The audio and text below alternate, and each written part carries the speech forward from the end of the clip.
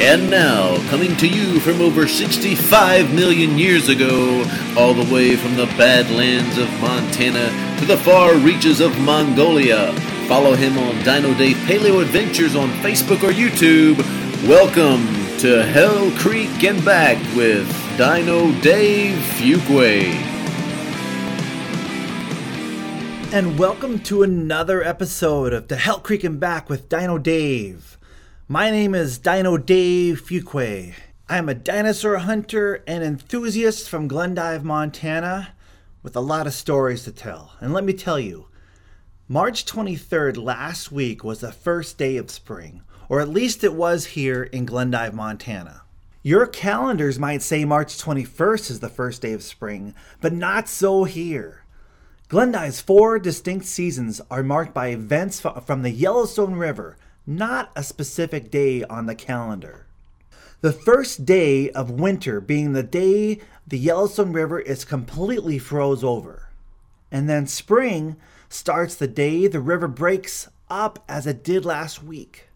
The first day of summer is the day the river starts to go down from the spring runoff we call the June rise. And lastly, fall is marked by the day you have to buy a new prop for your boat because you hit the river bottom way too much. This winter was one of the coldest winters I remember. It was brutal. I haven't remembered a winter like this since I was a kid, and that is true.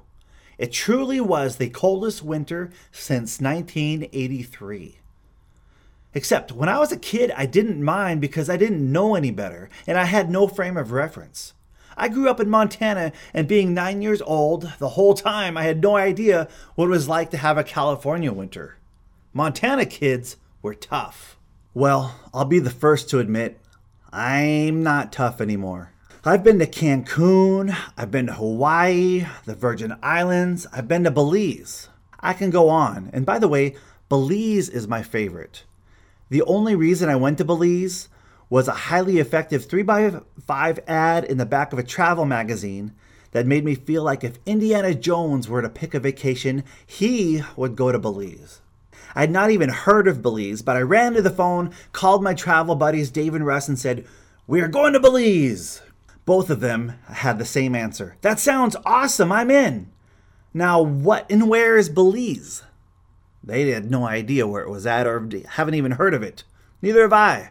But my Indiana Jones reference was confirmed a few years later after the horrible movie Indiana Jones and the Crystal Skulls was made. It was made about the Belize area. Anyway, I will tell you more about Belize stories in another episode, but you get my point. Like a top UFC fighter who discovered Dairy Queen, I was no longer Montana tough. I despise winter. When I went to dig psittacosaurs with my old professor Jack Horner in Mongolia, one thing that struck me among many was that the bones of the psittacosaurs had distinct rings in them like a pine tree. I didn't get an exact reasoning for it. It's probably still under investigation, but it's obvious. Psittacosaurs definitely went through some type of hibernation or long period of inactivity. I am pretty sure that's what my bones are starting to look like. As soon as the river is frozen over, Dino Dave trades his hiking boots in for some comfy sweatpants and a couch. The belly gets a little bigger, and my bathroom scale starts to hate me. Our Groundhog's Day in Glendive is not measured by a groundhog, but by a frozen river. If the river is still frozen in March, well, that means 4 more weeks of Netflix. Well, like I said, we had just had the coldest winter since 1983. When the Yellowstone River breaks, it happens fast. Some years are whimpers, but like any bond that was once strong, including a personal relationship, when they break up, they break hard. With this winter, Glendive was ready for it. I've seen Old Faithful many times. Over 3 million people a year visit Old Faithful. But I would choose a good Yellowstone River ice breakout any day over Old Faithful. This year did not disappoint, and except for some of the sad flooding situations that resulted, it was an awesome sight to behold. The riverbanks were now littered with giant icebergs. For those old enough to remember the first Superman with Christopher Reeve and the planet Krypton, the banks looked just like Krypton. At least that's what I thought it looked like when I sneaked down there with my friends back in 1983 when this happened just like this before. We would climb from iceberg to iceberg, and it truly felt like we were on a different planet. That year, flooding of the river drifted over to our Little League fields. There were little icebergs floating in the currentless water. In 1983, we didn't have mind-numbing video games to occupy us, so we sought our own entertainment. This wasn't smart, but I started to show off to my friends, or maybe it was a dare, I don't remember, but I started jumping from little iceberg to iceberg. The first two were rather fun. Man, this is just like a video game, I thought, but only real and only one life. I went for a third iceberg and whoops, this one was not sturdy like the other two. It was like it had a trap door and the ice did not support my weight and I fell to the icy cold water. I panicked. I started flapping my arms like a chicken with its head cut off. "Stand up," my friend said. I didn't listen. I was too busy saving my own life. But with this heavy jacket, I was really having trouble. I just wasn't getting anywhere. I panicked some more. "Stand up again," my friends yelled. I still didn't listen. I was in trouble, and I was concentrating on getting out of it. A third time they yelled, "Dave, stand up." Finally, the words got in my head, and I stopped flapping my arms and tried to stand up. And I was literally in only 2 feet of water. "Oh," I said sheepishly. I stood up and then walked right out of there like a boss. Playtime was over that day, though, and I ran straight home for a hot bath. Whenever I fly over Glendive, I can't help but notice, anywhere really, how the alluvial tributaries of the Yellowstone look exactly like capillaries from a blood vein to the earth. Growing up around the Yellowstone, it was always a part of me, and definitely a part of my blood. In June, the waters from the melt of the Yellowstone Park mountains and surrounding areas would cause for some swift and high dangerous currents. I'm about to tell you another story that I cannot encourage. We have a railroad bridge in Glendive that is very authentic looking, and we simply call it the Black Bridge. 25 years ago, we used to jump from it to fill our summer days, much to the chagrin of the railroad. You don't want to do it now, though. The river has changed so much in just 20 years. The once deep hole that we jumped into is now literally an island.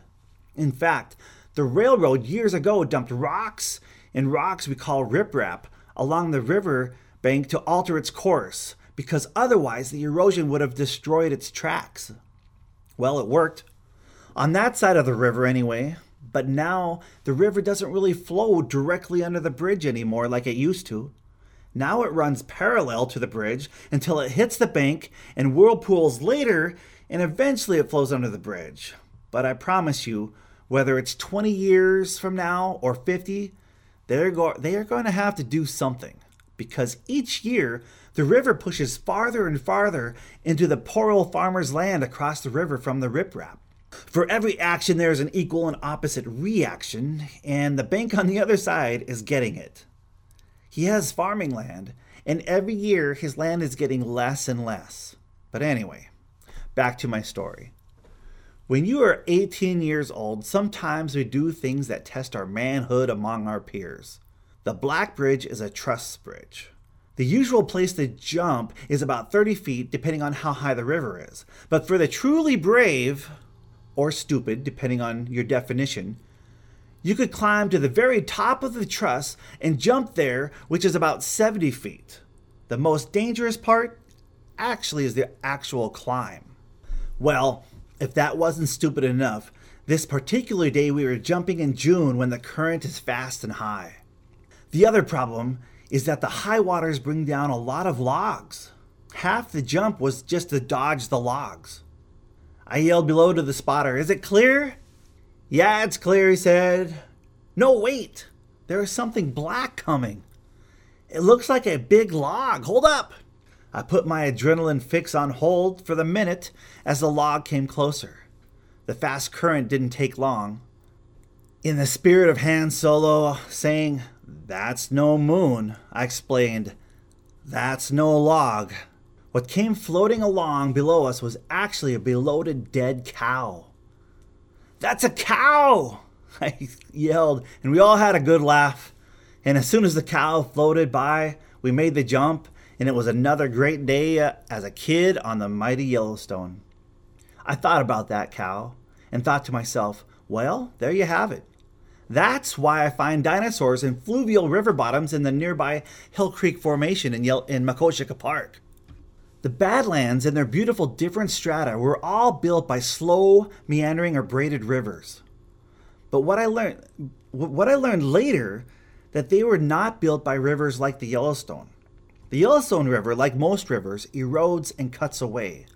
But the rivers that build Badlands were a grading river, meaning they build up, depositing more sediment instead of erode.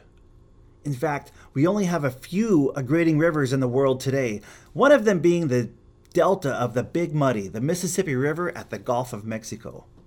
Remember, we had a giant seaway from the Gulf of Mexico that flowed continuously north through Canada 75 million years ago. With tectonic forces, the Rocky Mountains started rising geologically fast in the west and dumped sediment everywhere. I remember when I was 6 years old, my parents told me the Sandman came. I looked outside and my sandbox was overflowed with sand. Best day ever. Well, this inland sea eventually became like my sandbox. Just like our Mississippi Delta we have now, there were countless rivers, deltas creating badlands, and gradually filled this inland sea, pushing it east as the years went by. They say the climate back then was much like Texas and Louisiana in Montana 65 million years ago. I lived in Texas, and there was definitely a flooding season every year.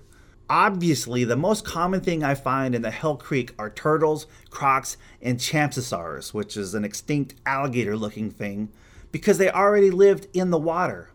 Now, in Mongolia, almost every cetacosaur we found was articulated, meaning it looked like it was buried yesterday and that its skeletal parts were in place, at least most of them. Articulation is a rare thing in the Hell Creek Formation, but does occasionally happen under perfect conditions. Associated skeletons are the next best thing, but usually just chunks of bones everywhere. But after seeing that dead cow float by during the high water season under the bridge that day, I saw it firsthand. All those rivers those dinosaurs had to cross, especially if they were in herds, it wouldn't be difficult for a Triceratops to find the same destiny as that dead cow. Whether it was a 65 million year old river or the river that ran through our town, I grew up around a river. All summer long was fishing, swimming, or floating in it. I used to joke about different types of showers. A 5-minute shower is called a Navy shower. A 30-minute shower is a female shower. A deodorant shower. If all they use is deodorant, well, that's a cowboy shower. And if a redneck shower, you just turn your underwear inside out. But a Dino Dave shower, you jump in the Yellowstone River.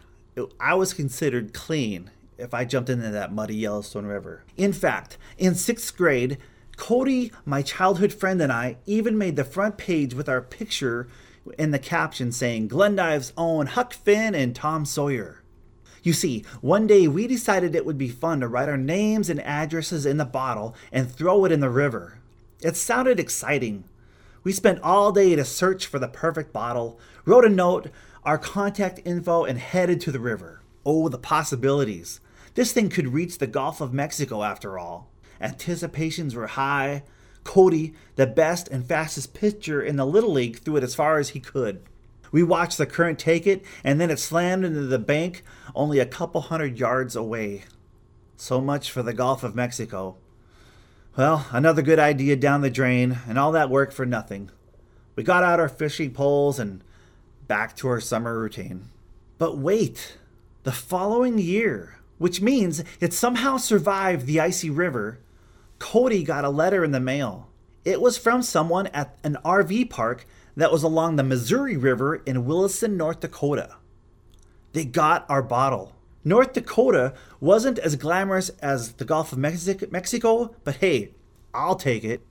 Our local paper wrote a story about it, and it was my first taste of fame as they interviewed both Cody and I. I still remember my quote, and they published it. I said, If I saw a bottle floating down the river, I'd probably throw rocks at it. Thanks for listening to my show on KGRT Treasure State Radio. Please follow me on Instagram under Dino Dave Adventures. Find my YouTube videos under Dino Dave Paleo Adventures.